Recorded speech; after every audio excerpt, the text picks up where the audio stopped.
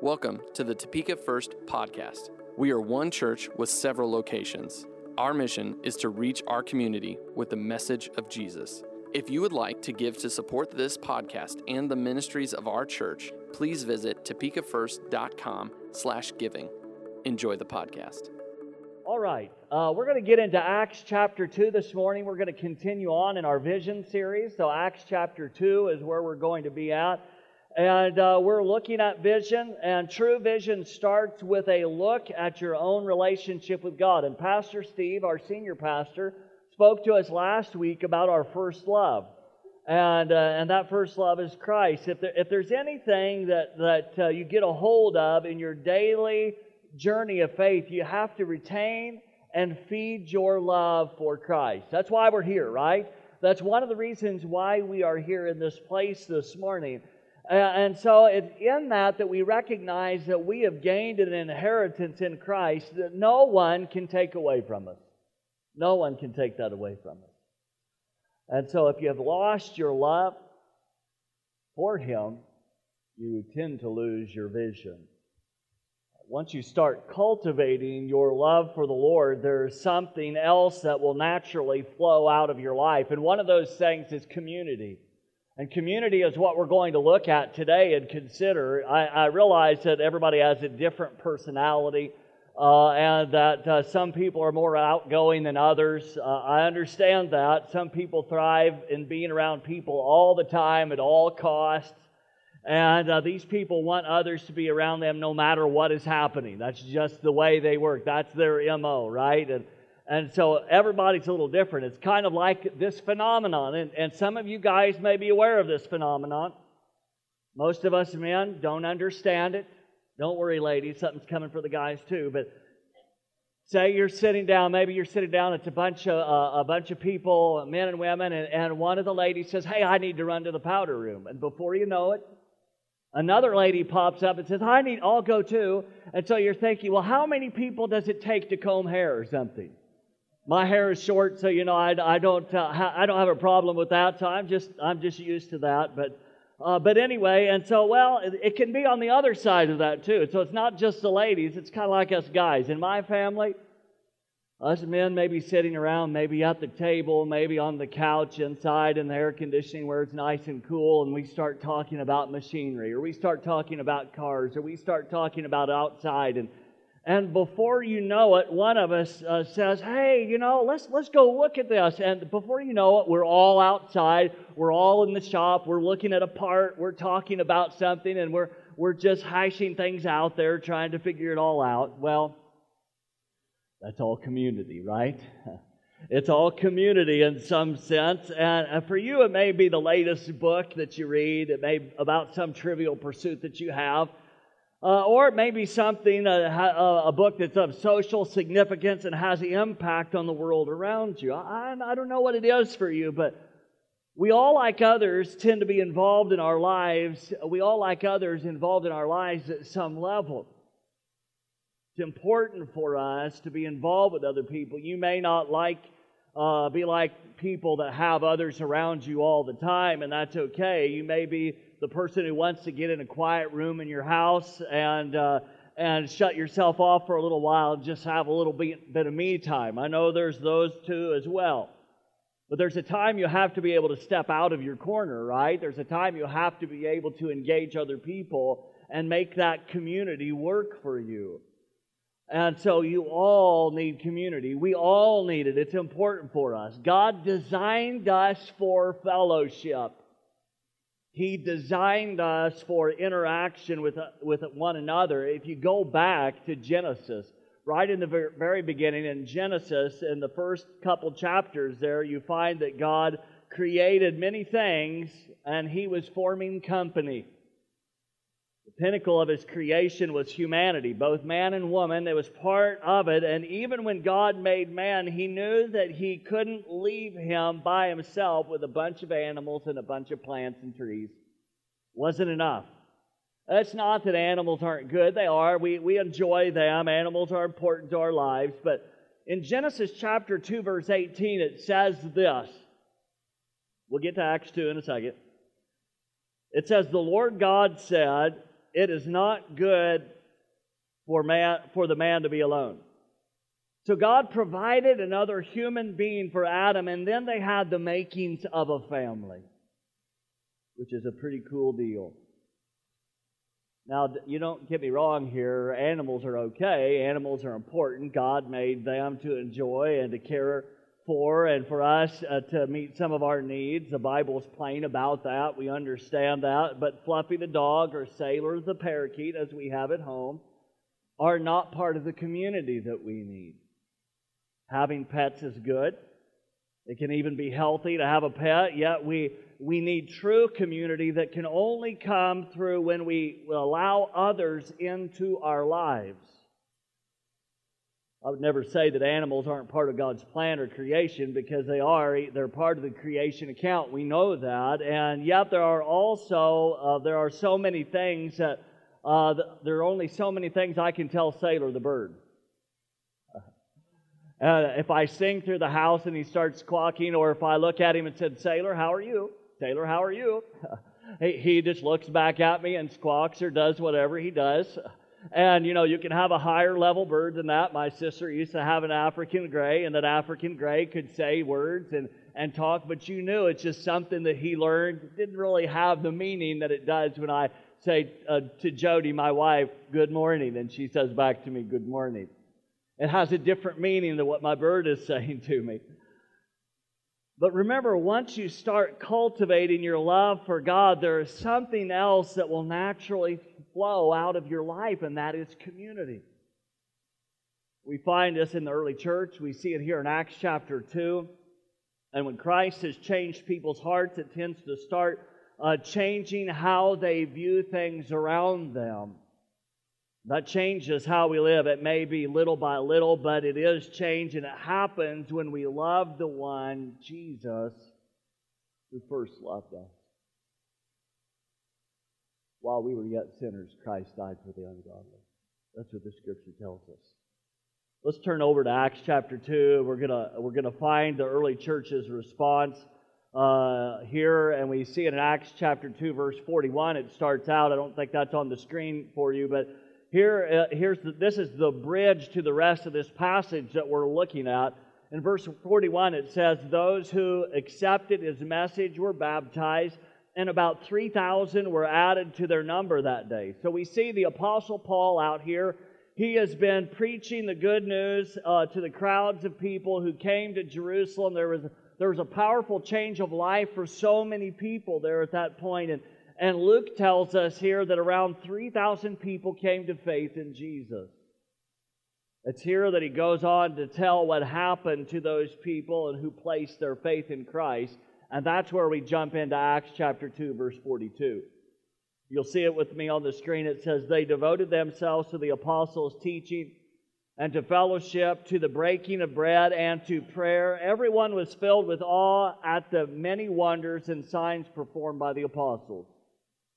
All the believers were together and had everything in common. They sold property and possessions to give to anyone who had need. Every day they continued to meet together in the temple courts. They broke bread in their homes and ate together with glad and sincere hearts, praising God and enjoying the favor of all the people. And the Lord added to their number daily those who are being saved." See, God was doing something in the lives of people.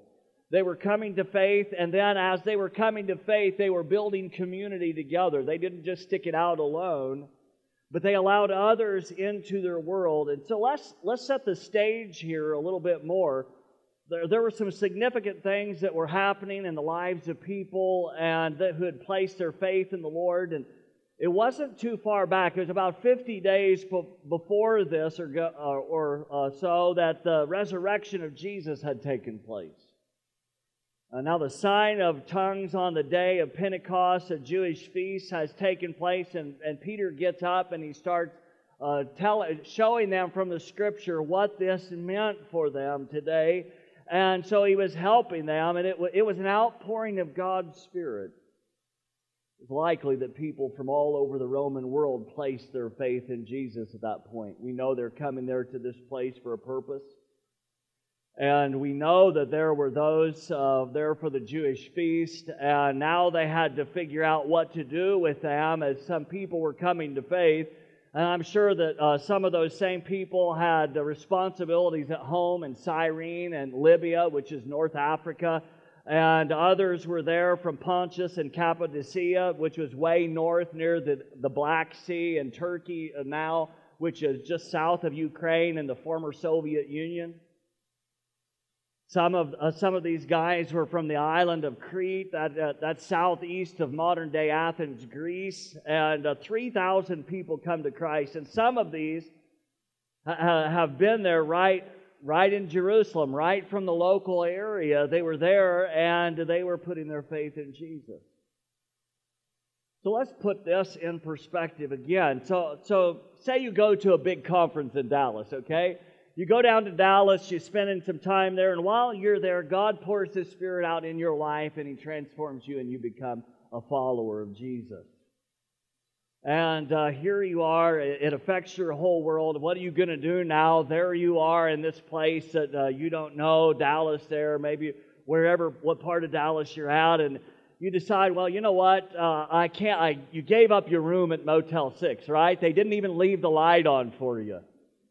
Some of you will get that one. And so you're nearly out of food except for a big pack of granola bars, and maybe you had a bag of figs. Well, you wanted to be healthy, right? I don't know. You need to find a place, and you need to stay and find a place to be safe. And so other followers of Jesus say, hey, why don't you come to my house? Why don't you hang out with us? And then you can make your way back to Kansas. And so you can't just sit around, so you talk about your new faith in Jesus Christ, and you learn everything you can from other seasoned followers of Jesus who have known Him for a while, and so then after that you're going to come back to Kansas. That was community. It was community that you had as you connected to other people. That's community. Spending time together around the table. Remember, while you're still in Dallas, at the other believer's home, you have that community. Yet when you return to Kansas, you need to find community as well, right? You can't go to Dallas all the time to be able to spend your time with Jesus. You have to be able to interact with people where you're at. You have to make a connection here where you are. So you have to find community with other followers of Jesus here. If you're always going there, you'll get lost between Dallas and Topeka. Maybe you'll get into North Dallas if you drive in there. I've driven in there quite a few times, and when you get into North Dallas, and it could be 10 o'clock at night, and the traffic is bumper to bumper, and you're like, it's just better for me to pull off the side of the road and sit here and go to sleep for a while. You may get stuck. You may get lost in between. You have to make a connection where you're at. Look at verse 46 with me again here. In 46 it says this, every day they continued to meet together in the temple courts. They broke bread in their homes and ate together with glad and sincere hearts. God was doing something in their lives. See, community involves hanging out often. Community involves hanging out with others often. And over here in verse 46, these early followers of Jesus were hanging out every day. They were hanging out, spending time together. And there may have been those that couldn't do that. There may have been those that just were so busy they weren't able to do that.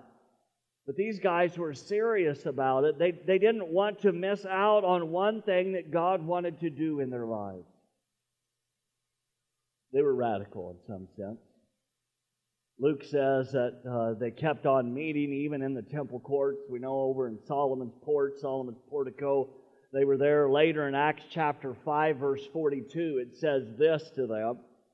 Luke says, day after day in the temple courts and from house to house, they never stopped teaching and proclaiming the good news that Jesus is the Messiah. So they didn't only hang out, but while they did, as opportunity arose, they told others about Jesus. They interacted with them.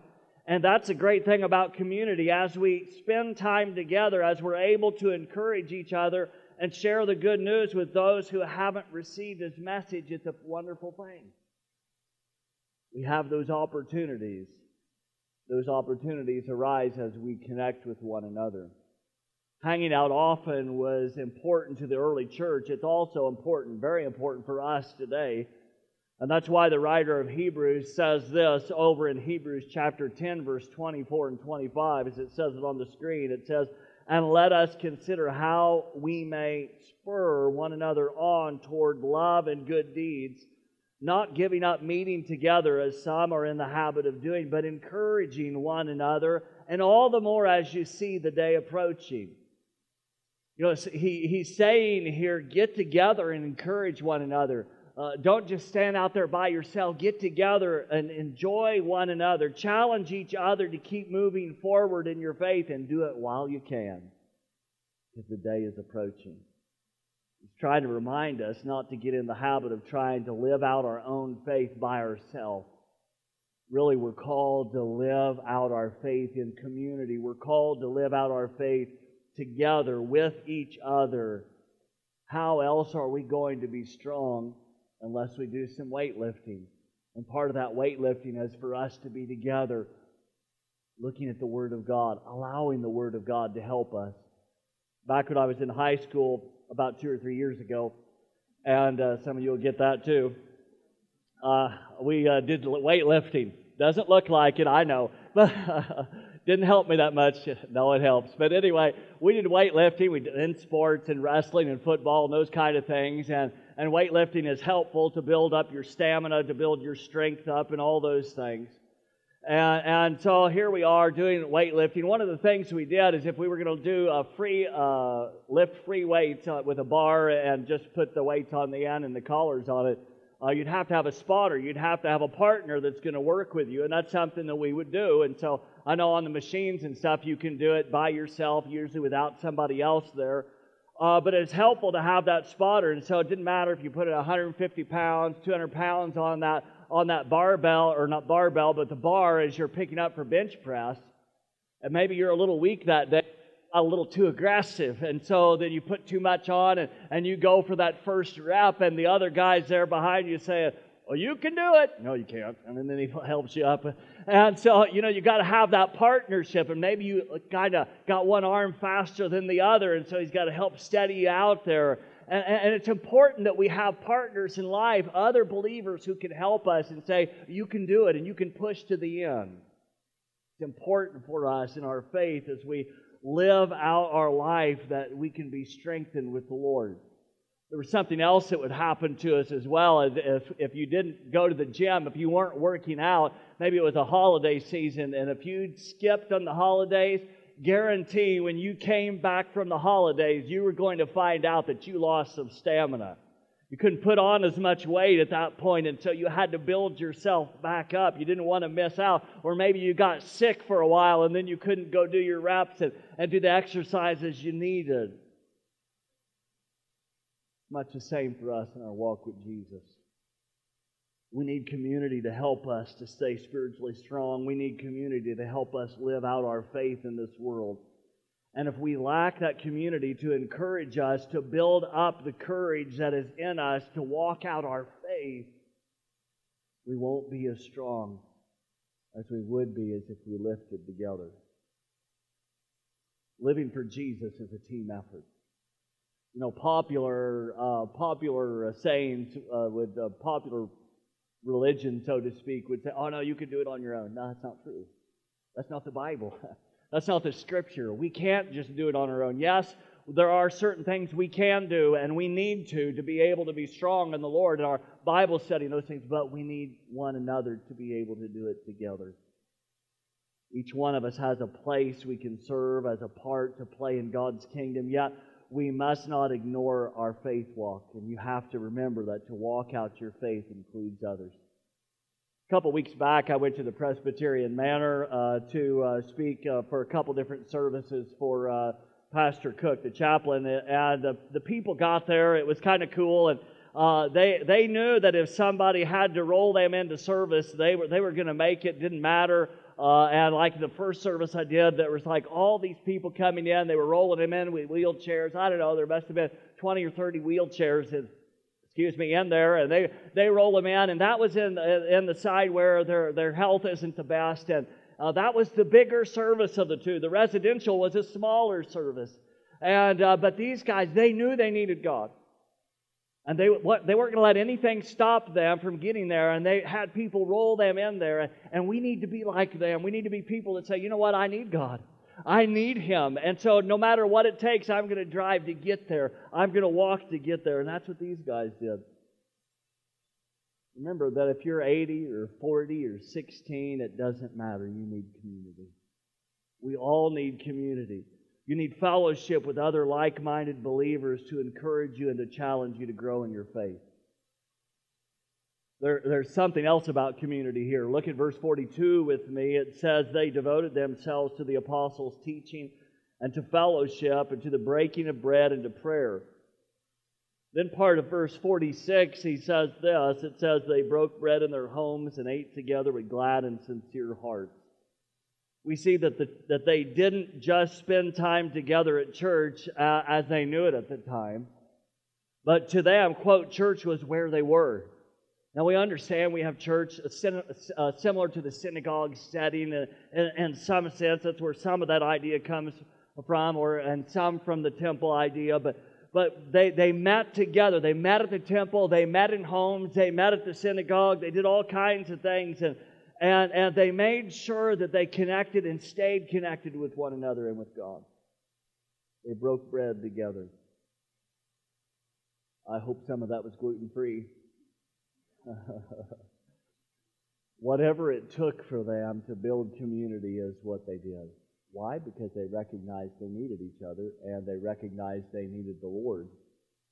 Why should we build community among ourselves? Well, because we need each other. Even today, without our cell phones, without our iPods, or without our iPads, or our hobbies.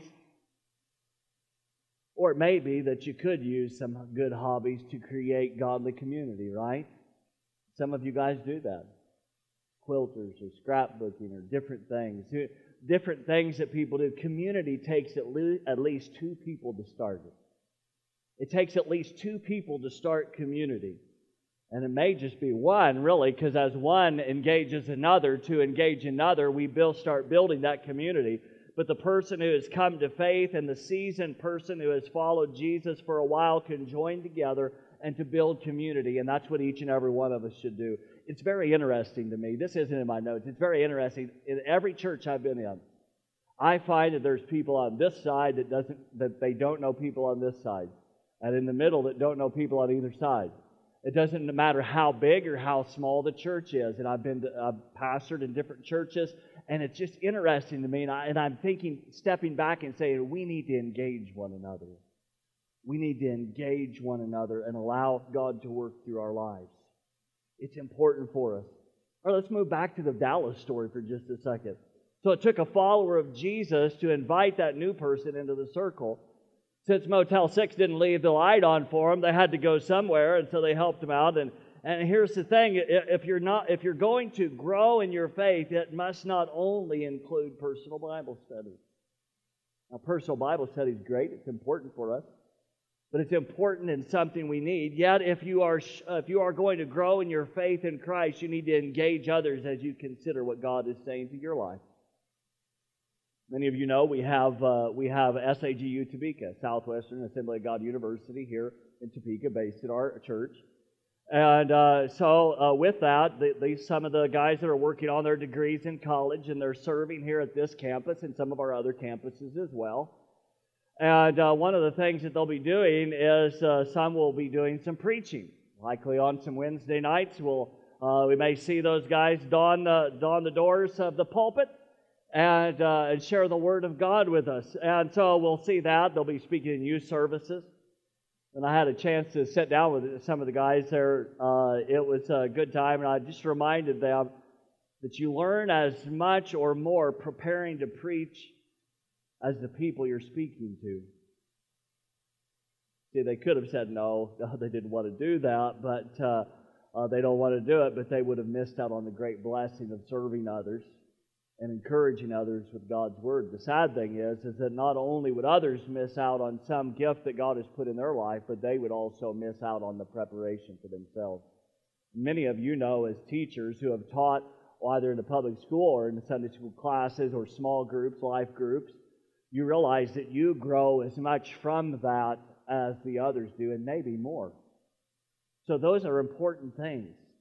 And we see that community helps everyone, not just the people in the group, but also the ones that lead. And when you become willing to allow others into your circle of friends, you may open a door that can change your life forever and their life forever. You never know what will happen. You have something to give to others. Some of you are sitting in your chair right now and say, I don't have anything to give. That's just not true.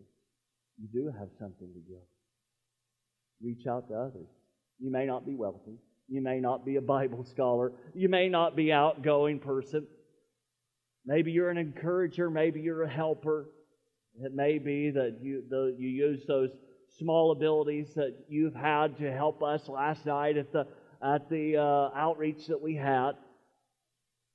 Maybe small words of encouragement that you give to somebody and they keep them for years. You think it's small, but I guarantee you that those things aren't small. They're important.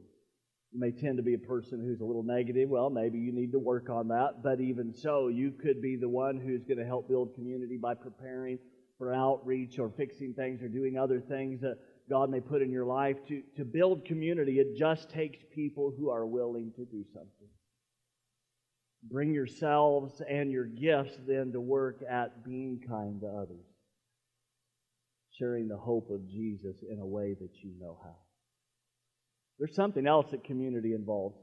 Community also involves the table. It tends to involve the table. We see that throughout the Scripture.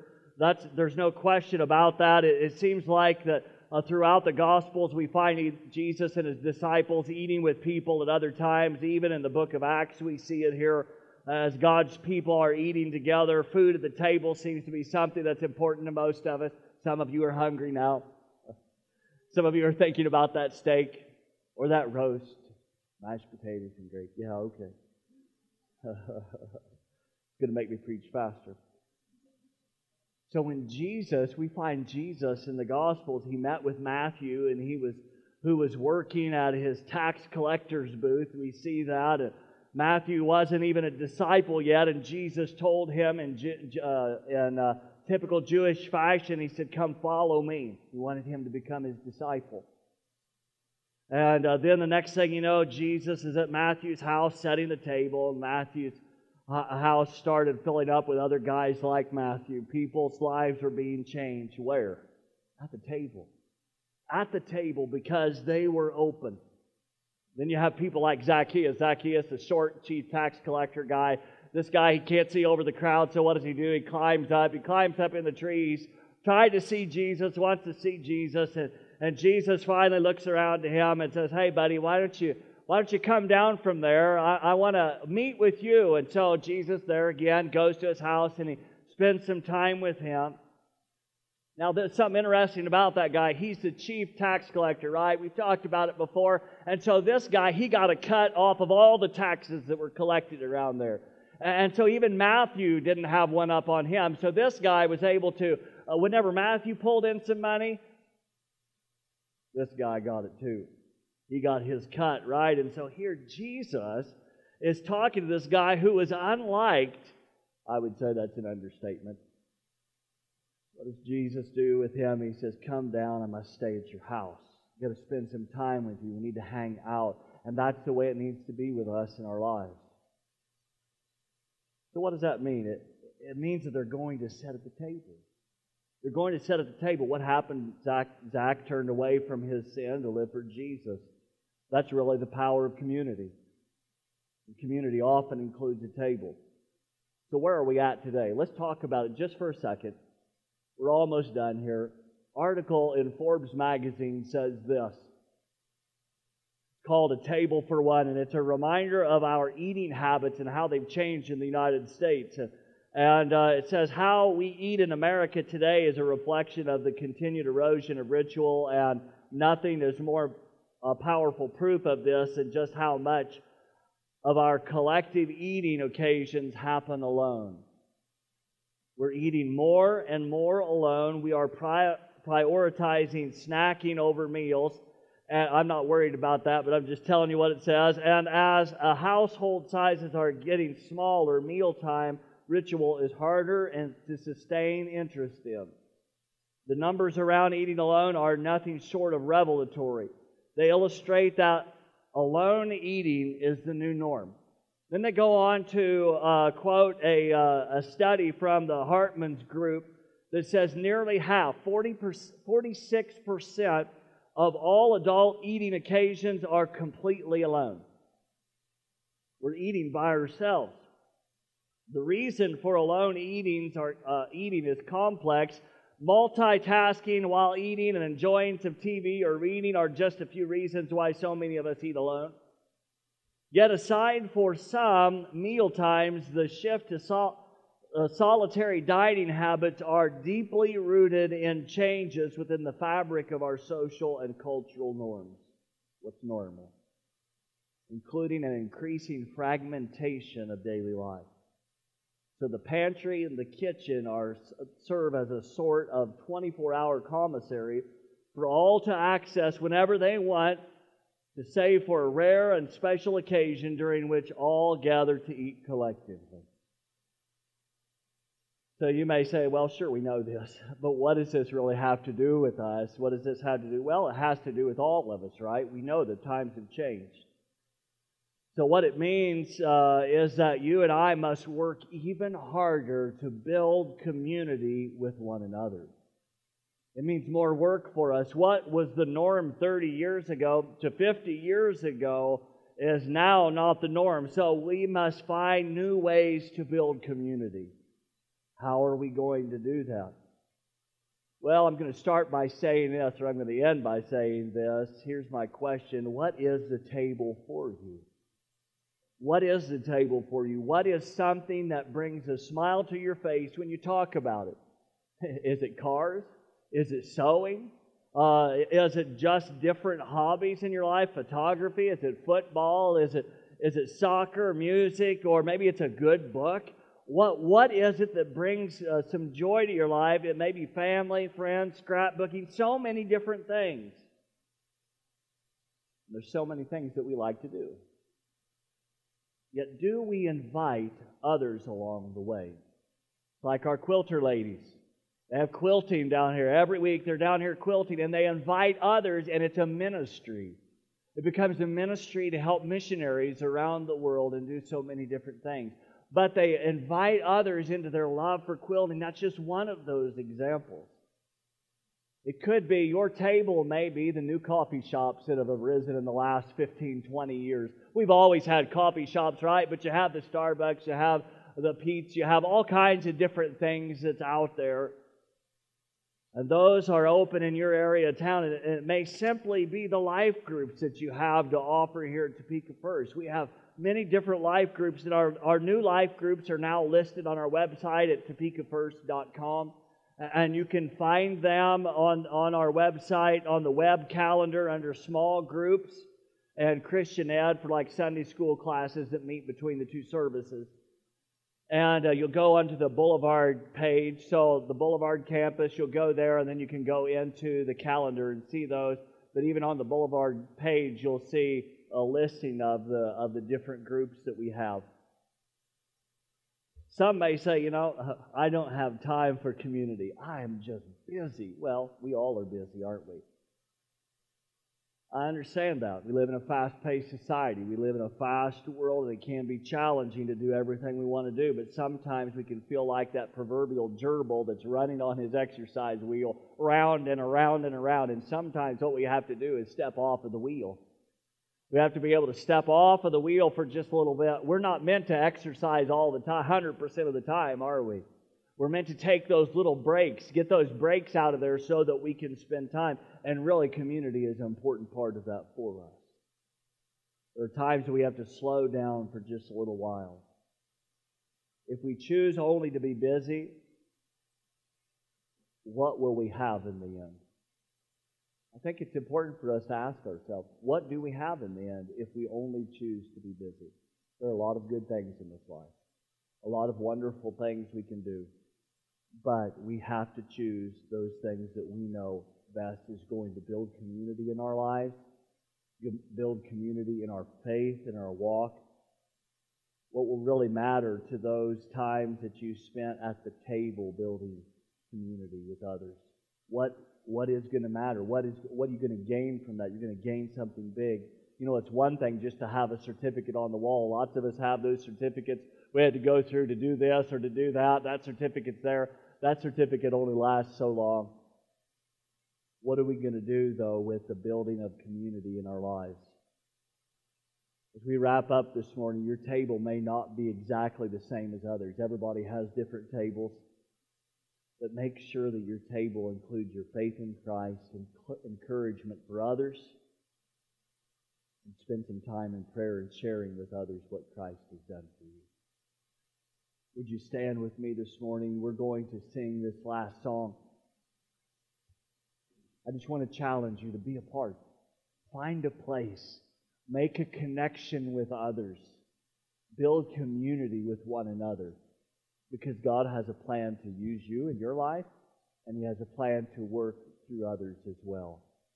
Let's pray. Father, we thank you, Lord, for this time that we have together to be able to build community even here in our worship services. Yet that's only the start. Father, I pray that you would help each and every one of us to recognize that you have more for us than what we even notice. Help us to be people who are willing to build that community, not only in our lives and for our lives, but for others as well. Help us to keep the right vision.